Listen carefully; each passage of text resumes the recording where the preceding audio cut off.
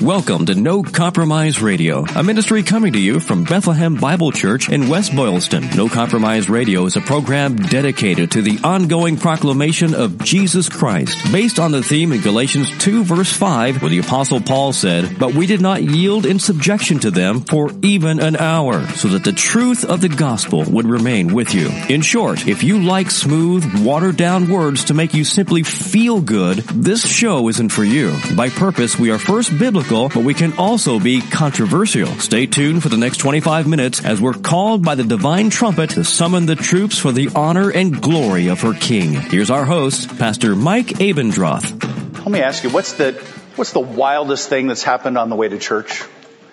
You know, you're driving into church one morning and just things go a little askew. You know, I remember living in California. Sometimes you'd be driving in and there'd be raging forest fires, you know, on the side of the freeway. Something like that. That's a little distracting. And you go, see kids, this is an illustration of what hell is like. You don't want to go to hell. So we're going to go to church so you can hear the gospel and believe.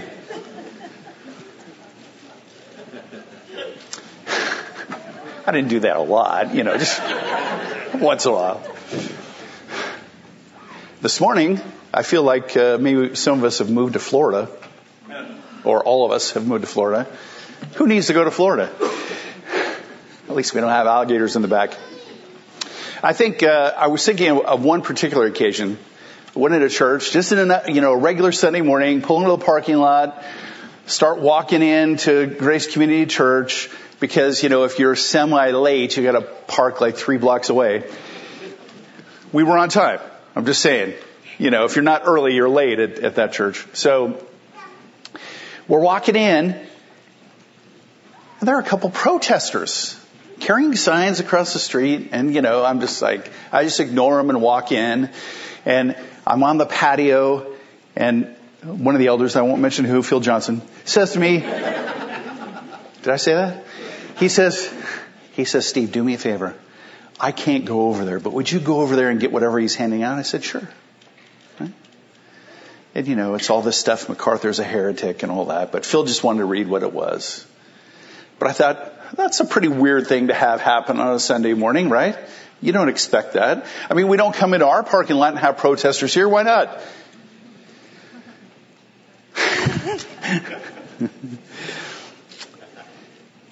But what if you're on the way to church, just a regular church meeting, and there's a miracle? Might change things a little bit. And that's what we're going to see this morning as we go to Acts chapter 3. Acts chapter 3. I mean, traffic accident, fire, protest. How about a miracle?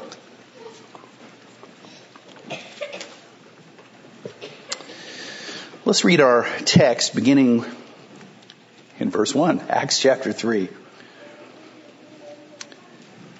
Now Peter and John were going up to the temple at the hour of prayer, the 9th hour. And a man lame from birth was being carried, whom they laid daily at the gate of the temple that is called the Beautiful Gate, to ask alms of those entering the temple. Seeing Peter and John about to go into the temple, he asked to receive alms. And Peter directed his gaze at him, as did John, and said, "Look at us." And he fixed his attention on them, expecting to receive something from them. But Peter said, "I have no silver and gold, but what I do have, I give to you. In the name of Jesus Christ of Nazareth, rise up and walk." And he took him by the right hand and raised him up. And immediately his feet and ankles were made strong. And leaping up, he stood and began to walk and entered the temple with them, walking and leaping and praising God. And all the people saw him walking and praising God, and recognized him as the one who sat at the beautiful gate of the temple, asking for alms. And they were filled with wonder and amazement at what had happened to him. While he clung to Peter and John, all the people, utterly astounded, ran to them in the portico called Solomon's. And when Peter saw it, he addressed the people. "Men of Israel, Why do you wonder at this? Excuse me. Or why do you stare at us as though by our own power or piety we have made him walk? The God of Abraham, the God of Isaac, and the God of Jacob, the God of our fathers, glorified his servant Jesus, whom you delivered over and denied in the presence of Pilate when he had decided to release him. But you denied the holy and righteous one and asked for a murderer to be granted to you. And you killed the author of life, whom God raised from the dead. To this we are witnesses. And his name, by faith in his name, has made this man strong, whom you see and know. And the faith that is through Jesus has given the man this perfect health in the presence of you all. Now, last week we looked at the beginning really of the Jerusalem church from 120 disciples, the apostles plus another 100 or so. And then what happened on Pentecost, the extra 3,000, and really what made it an extraordinary church. I even hyphenated it rather than just making it one simple word. Excuse me for a minute.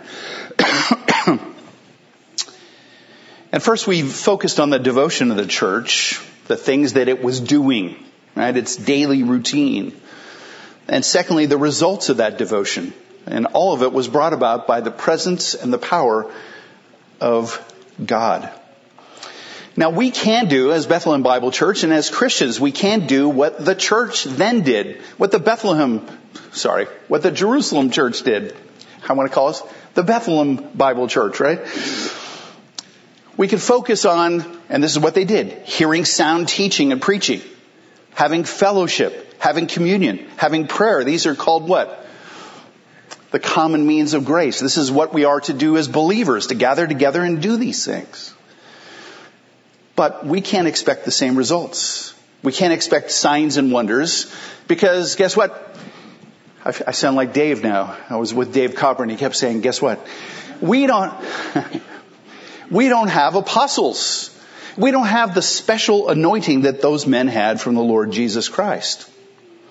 On the other hand, we don't have to start from scratch. We can do the things that God commands us to do. This morning, though, as we move through the book of Acts, we're going to look at a case of what I'm calling show and tell. Why show and tell? Because that's essentially it.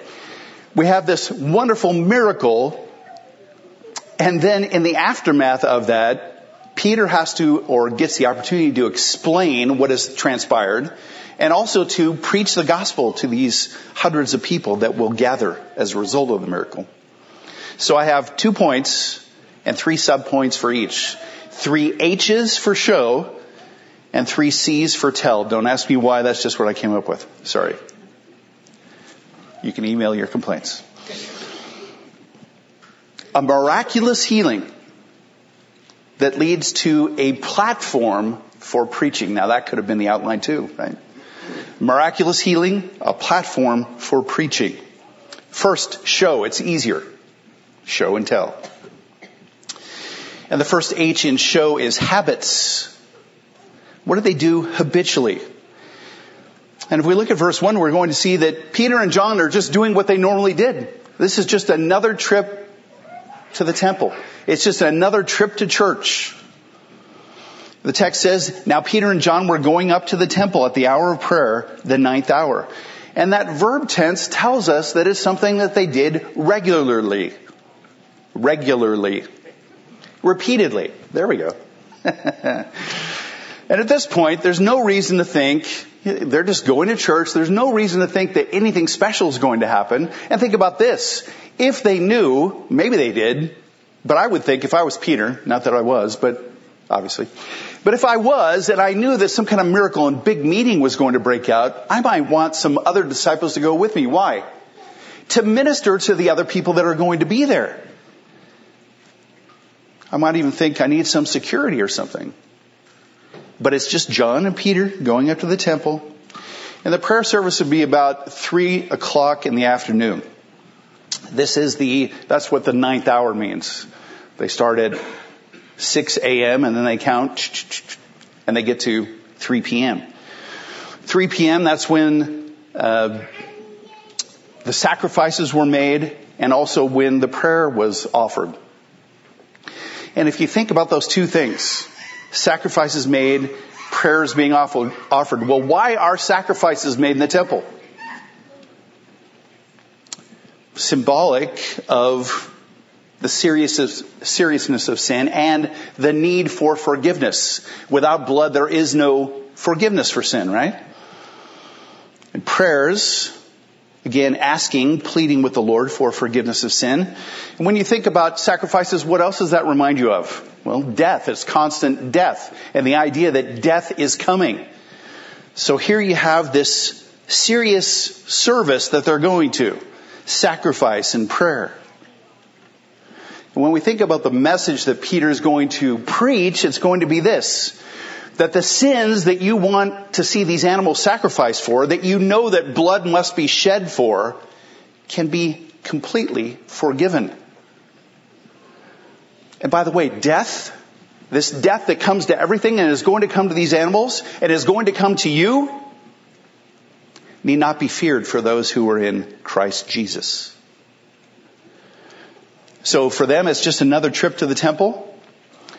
For this man who's going to be healed, it's just another day of begging. Look at verse 2. And a man lame from birth was being carried, whom they laid daily at the gate of the temple that is called the Beautiful Gate, to ask alms of those entering the temple. Because he was born lame, because he's congenitally lame, this man would be considered unclean, not able to enter the temple. He couldn't walk in anyway. He'd have to be carried in, and you don't get carried into the temple. But he was an object of pity. So his family and his friends would carry him to a strategic position so that many would have to pass by him and he could beg for some help. This man was not a Christian yet, so he wasn't a beneficiary of what we saw in Acts chapter 2 of the church seeing somebody in need and then going and giving to fill that need. What was his weapon? His weapon was guilt. That was his offer, right? He had nothing to offer anybody. It was just, look, you're supposed to help the poor. And since there was no system in Israel for helping the poor, he would be positioned there so that he could beg and they would give as they went in to pray. Now, it's impossible to really know for certain what the Beautiful Gate is. Don't you want to know? I want to know. It would be lovely to know. And I read several opinions, and it seems the consensus is this. That although most of the gates of the temple, the entryways of the temple, were adorned with silver and gold, there was one that was adorned with bronze. And you're like, well, why would that be the beautiful one?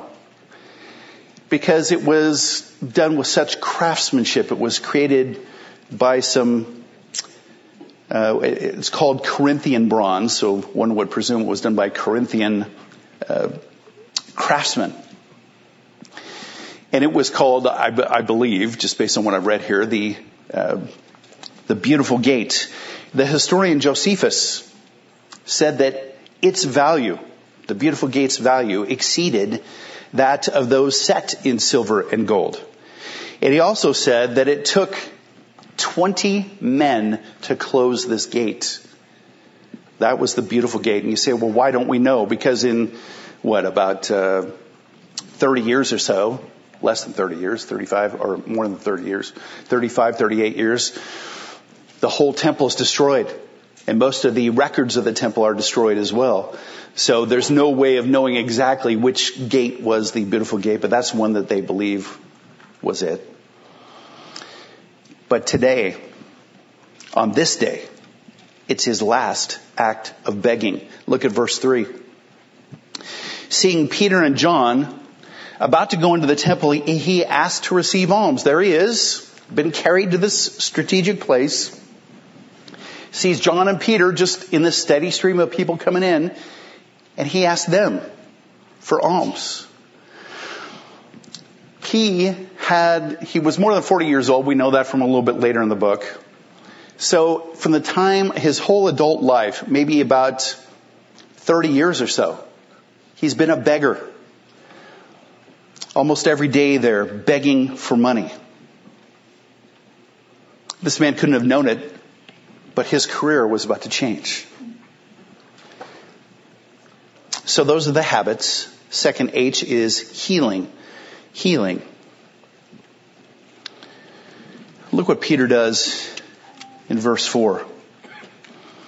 And Peter directed his gaze at him, as did John, and he said, "Look at us." Now, I don't know what tone he took.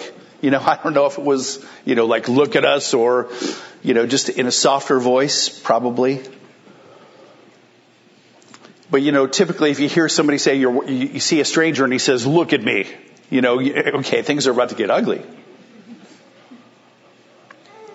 But Peter and John stop. We don't know why. We're not told here. In fact, we don't have every single word of all the exchanges here. What we have is Luke giving us a summary of the events. We don't know what caused them on this day, other than a prompting of the Holy Spirit. Look at the response of verse 5. And he fixed his attention on them. He says, "Look at us." And the man says, "Okay." And he just looks at them. Now maybe he's thinking, that's unusual for somebody to even talk to me. Maybe typically people just come in and they toss a few coins, right, as they are on their way into the temple. But for somebody to actually address him, to take the time to even look at him like that, it's abnormal.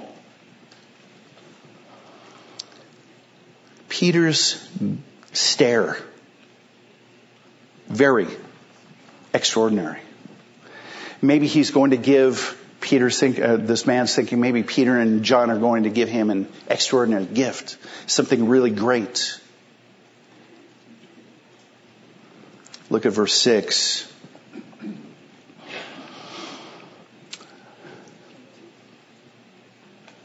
But Peter said, "I have no silver and gold. What you want, I don't have. But what I do have, I give to you. In the name of Jesus Christ of Nazareth, rise up and walk." Now, it's a little bit of speculation on my part, but if you think about it, when Peter says, "What you want, I don't have," right? What do you think he was thinking at that moment? I mean, it's probably like, have you ever been talking to somebody and they say something that disappoints you, and what do? Your emotions kind of go like this. And I'm sure it went like that, right? Oh, okay, this is going to be another one of those. I'm going to get a lecture about, my infirmity or whatever. Must have been my sin or the sins of my parents or something like that. So he goes from that to rise up and walk. When he hears that name, in the name of Jesus Christ of Nazareth, what's he thinking? What does he think when he hears that? Well, I'll tell you what he's thinking. Because we know from later on in the text, he believes. Well, why does he believe? He knew, as many knew, what that name meant.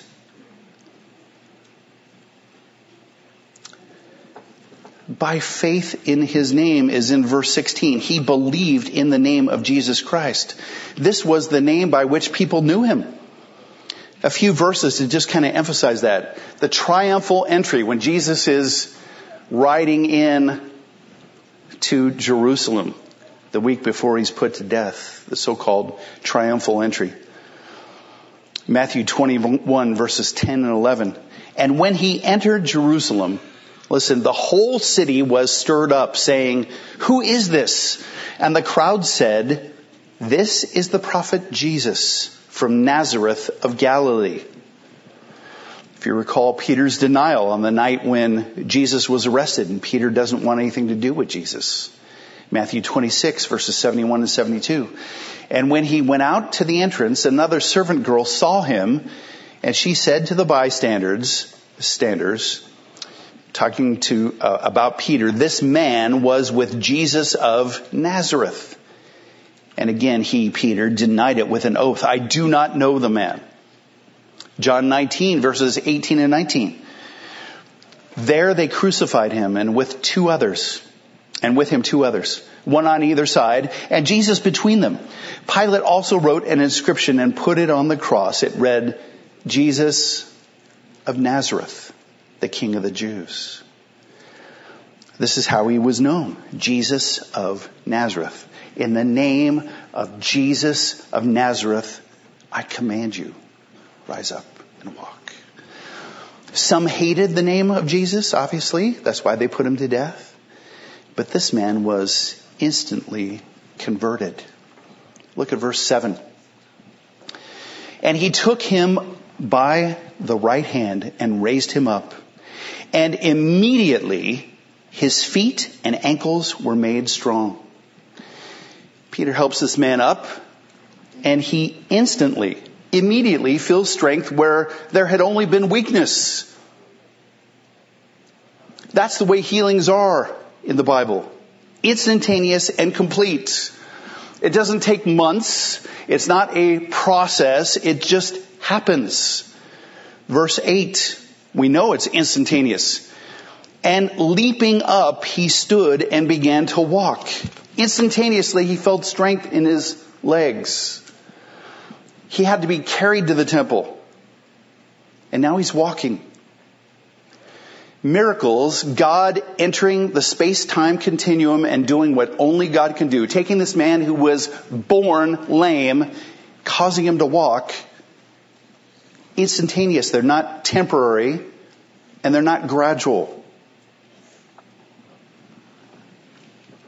This man would never have to be carried by his friends and family again.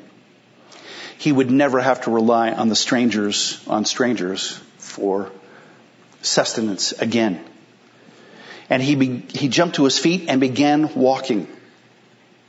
Have you ever seen one of those videos? You see them all the time. I do anyway, on social media, where I saw one here a couple weeks ago, where this infant is fitted with a hearing aid. And for the first time in her life, she could hear her mom. And what does she start doing?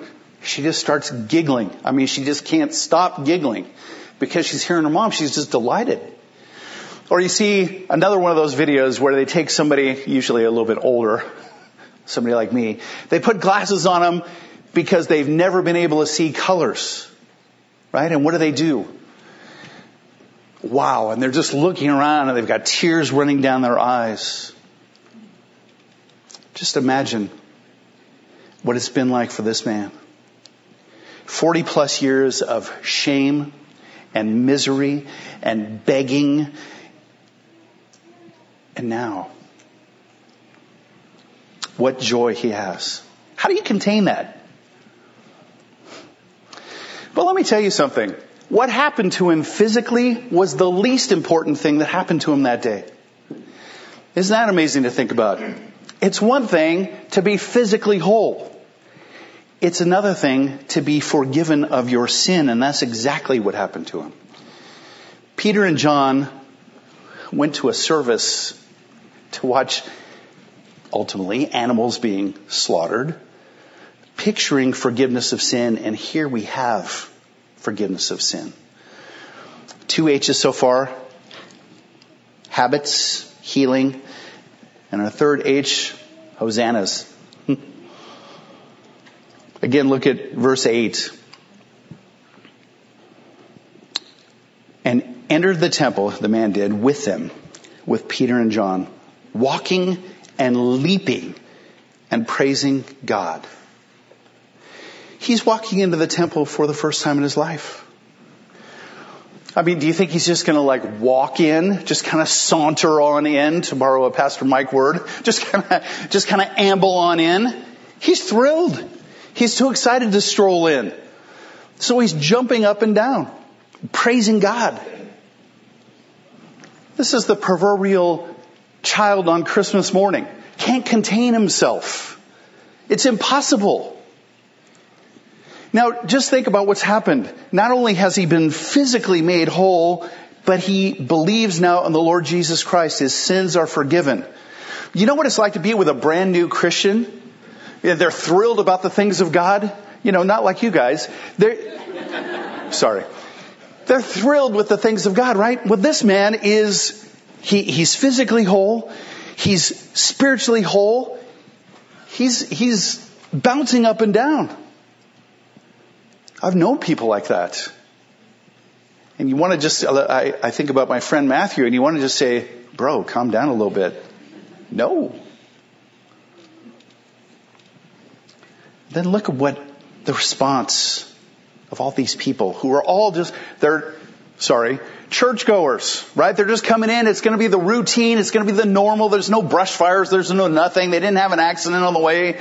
They didn't see anything other than this man jumping up and down, and they recognize him.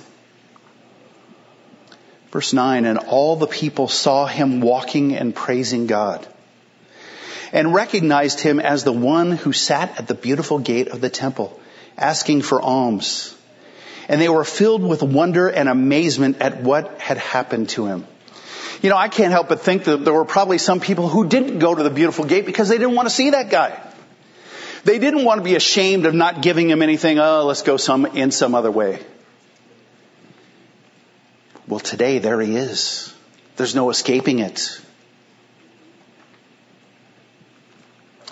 I read that passage earlier because I wanted to show that this is really the continuation of the work of the Messiah through these men, the work of Jesus Christ through these apostles. I mentioned before, signs and symbols. Are we to expect them to continue? The miracles and wonders now, signs and wonders? No, we don't have apostles. We can't have apostles. Nobody is alive now who walked with Jesus during his ministry. Nobody is alive now who has seen the risen Jesus Christ. And if somebody tells you they're an apostle, they are misguided or lying. Listen to Isaiah 35 verses 6 to 8. 35 verses 5 and 6. Then the eyes of the blind shall be opened, and the ears of the deaf unstopped. Then shall the lame man leap like a deer, and the tongue of the mute sing for joy. Talking about the Messianic age, the things that would happen as a result of the Messiah coming to earth. If you recall, the disciples of John the Baptist come to Jesus and they ask him if he is the promised Messiah. In Luke 7 verse 22, he says this, and he answered them, go and tell John what you have seen and heard. The blind receive their sight, the lame walk, lepers are cleansed, and the deaf hear. The dead are raised up, the poor have good news preached to them. This is the continuation of that. It's also, when we read last week in Acts 2, and awe came upon every soul, and many wonders and signs are being done or were being done through the apostles. This is how the word that, yes, Jesus Christ was crucified. How do you get people excited about a dead Messiah? You preach him risen from the grave, and you demonstrate the truthfulness of that through signs and wonders. This gets people's attention.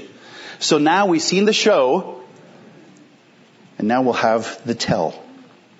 Again, 3 C's. And the first C is the crowd gathered. Crowd gathered. Look at verse 11. When he clung to Peter and John, or while he clung to Peter and John, all the people, utterly astounded, ran together to them in the portico called Solomon's. I think, here's Pradeep reading all these difficult words and everything, and I can't read portico. Okay.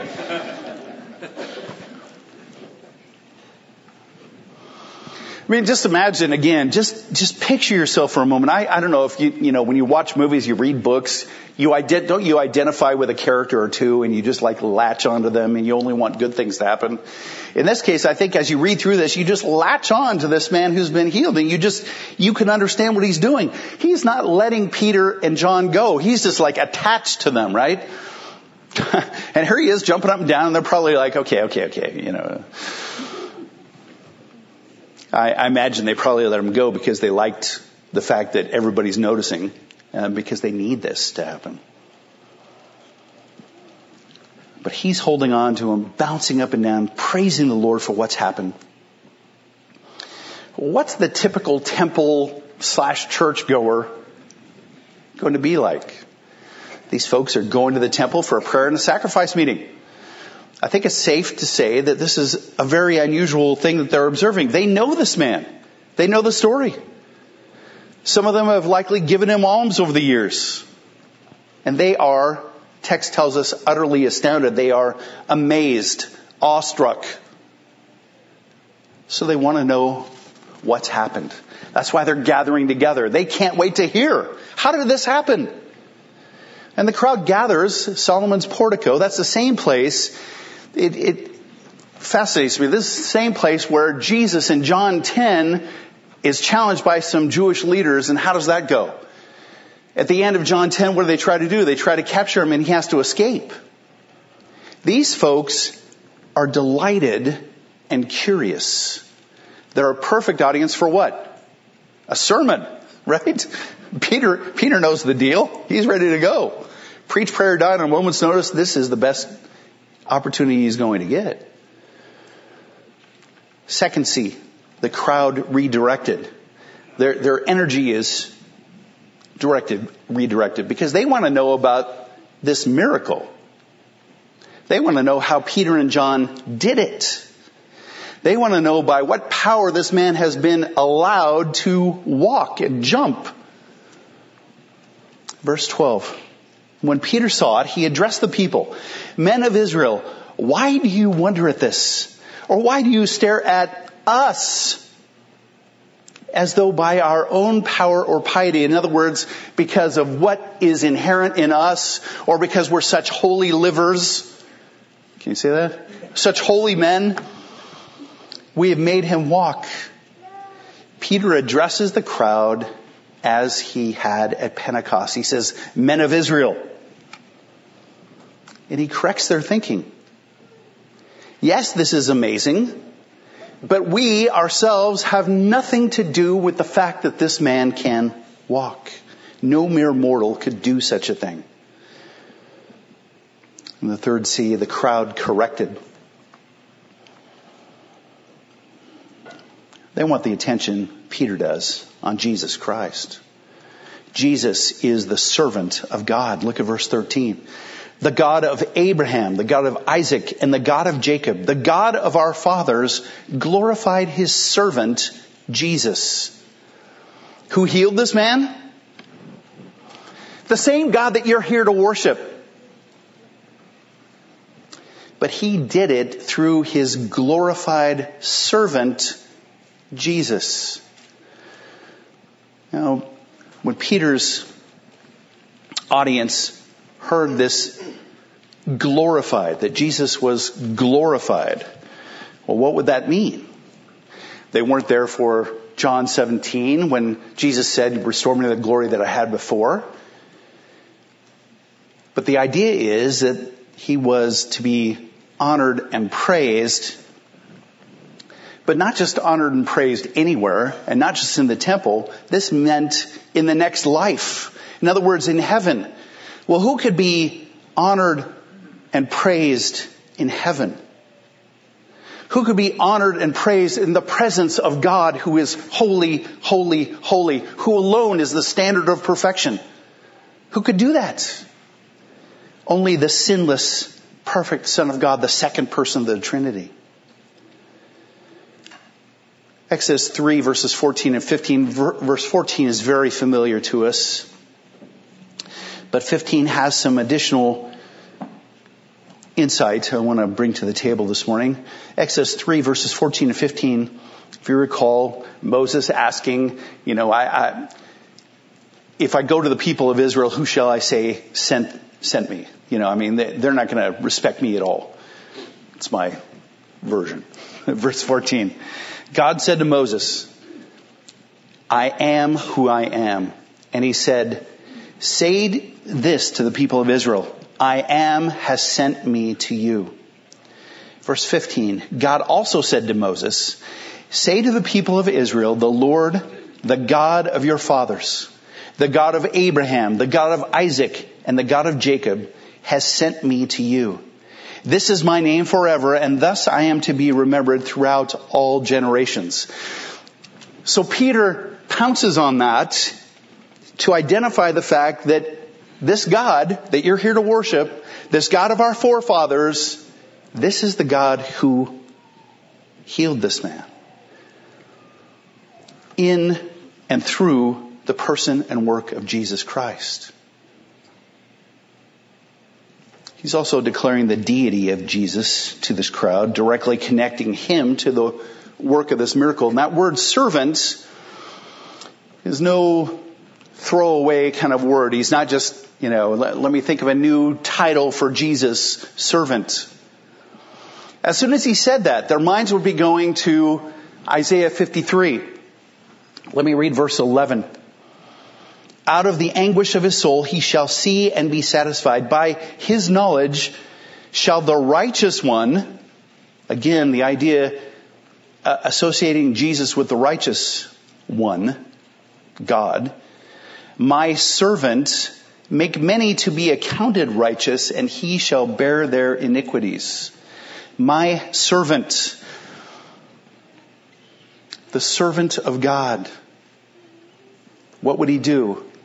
Make many to be accounted righteous, and he shall bear their iniquities. What does this sound like? It sounds like double imputation. And again, not amputation. Imputation. Meaning the righteousness of Jesus placed on believers. Their sin, the sin of all believers, placed on Jesus on the cross. He paid for them. He bore their iniquities, it says. We need that righteousness. And Isaiah tells us, my servant bore their sins. My servant being Jesus Christ. Peter identifies him as the servant of God in this sermon.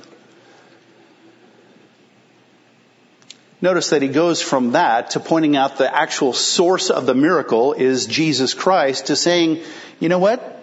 You caused the death of Jesus. This one who granted this miracle to this man, you put him to death. Look at verse 13, the second half of it. Whom you delivered over and denied in the presence of Pilate when he decided to release him. Pilate was done with Jesus. He said, I find no sin in this man. He's flawless. They denied his release because, the truth be told, because they hated God.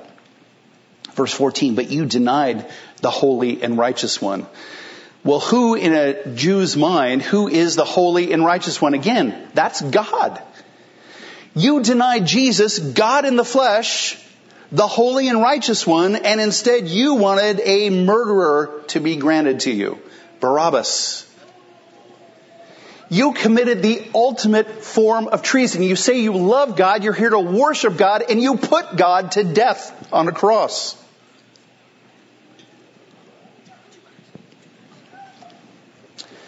Reflecting back on Isaiah 53:11, was Jesus anguished? Did he suffer when the Jews betrayed him before Pilate? Yes. The holy and righteous one was betrayed by those he came to save. They caused the Messiah, truly man and truly God, to be put to death.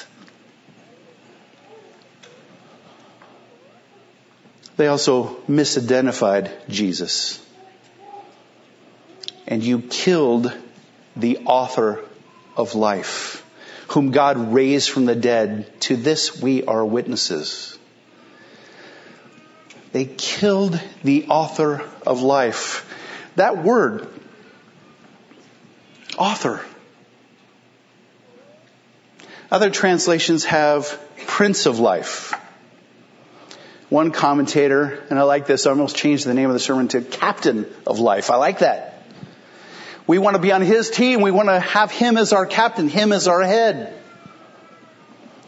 Freiberg said, define this word as strictly one who goes first on the path, hence leader, prince, pioneer. Second definition, as one who causes something to begin, originator, founder, initiator. If we just think about that, we quickly come to realize what it means. John 1:3, all things were made through him. Colossians 1:17, in him all things hold together. In other words, he's the initiator and the sustainer of all life. And in the name of Jesus, this man who had been lame from birth has been made whole. God raised him up from the dead, and he is at work through Peter and John, and they testify to that. We've seen Jesus Christ. God raised him from the dead. We've seen him. We are his witnesses. Peter and John had been the human agent of this healing, and so they were credible witnesses. You have to have every fact confirmed by 2 or 3 witnesses. Well, here are 3. They all knew who was responsible, Jesus Christ.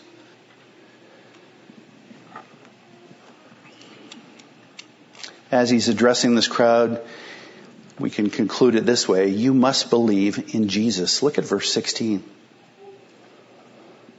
And his name, by faith in his name, has made this man strong, whom you see and know. And the faith that is through Jesus has given the man this perfect health in the presence of you all. You want to know why he's healthy and whole and can walk and leap and jump and praise the Lord? It's because of Jesus Christ.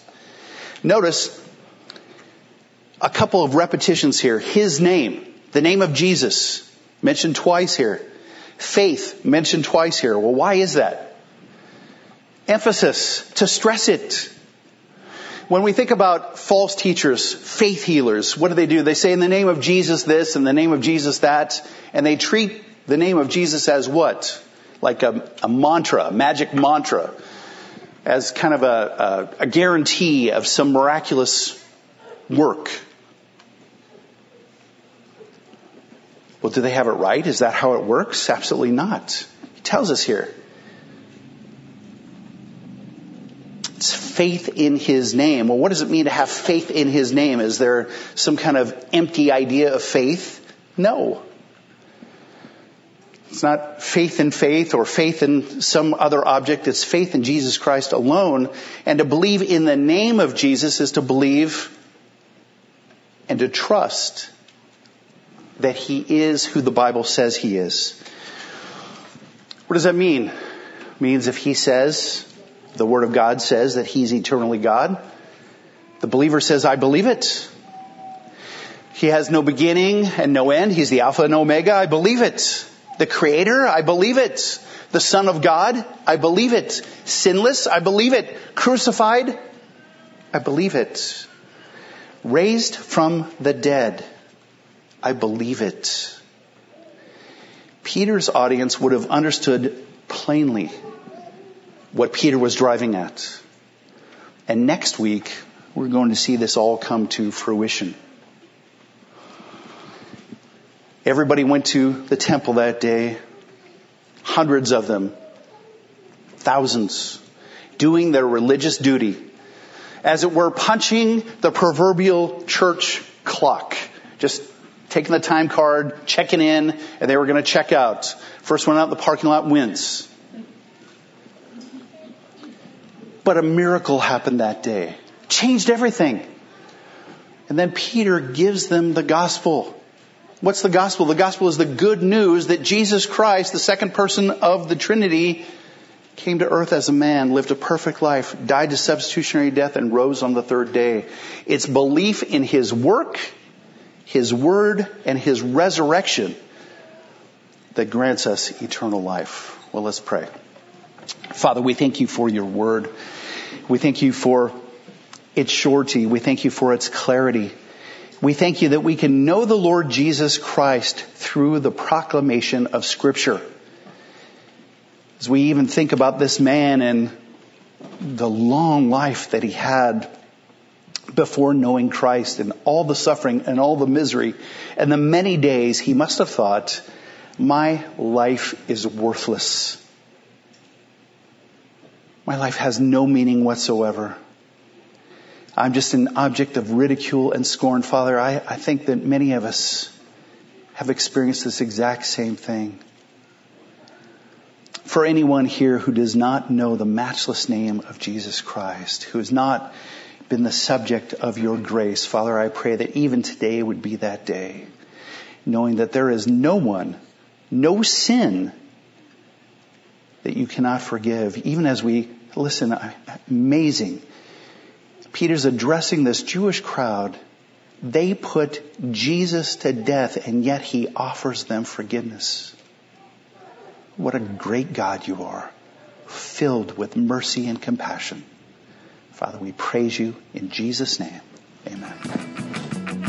No Compromise Radio with Pastor Mike Abendroth is a production of Bethlehem Bible Church in West Boylston. Bethlehem Bible Church is a Bible teaching church firmly committed to unleashing the life-transforming power of God's Word through verse-by-verse exposition of the sacred text. Please come and join us. Our service times are Sunday morning at 10:15 and in the evening at 6. We're right on Route 110 in West Boylston. You can check us out online at bbcchurch.org or by phone at 508-835-3400.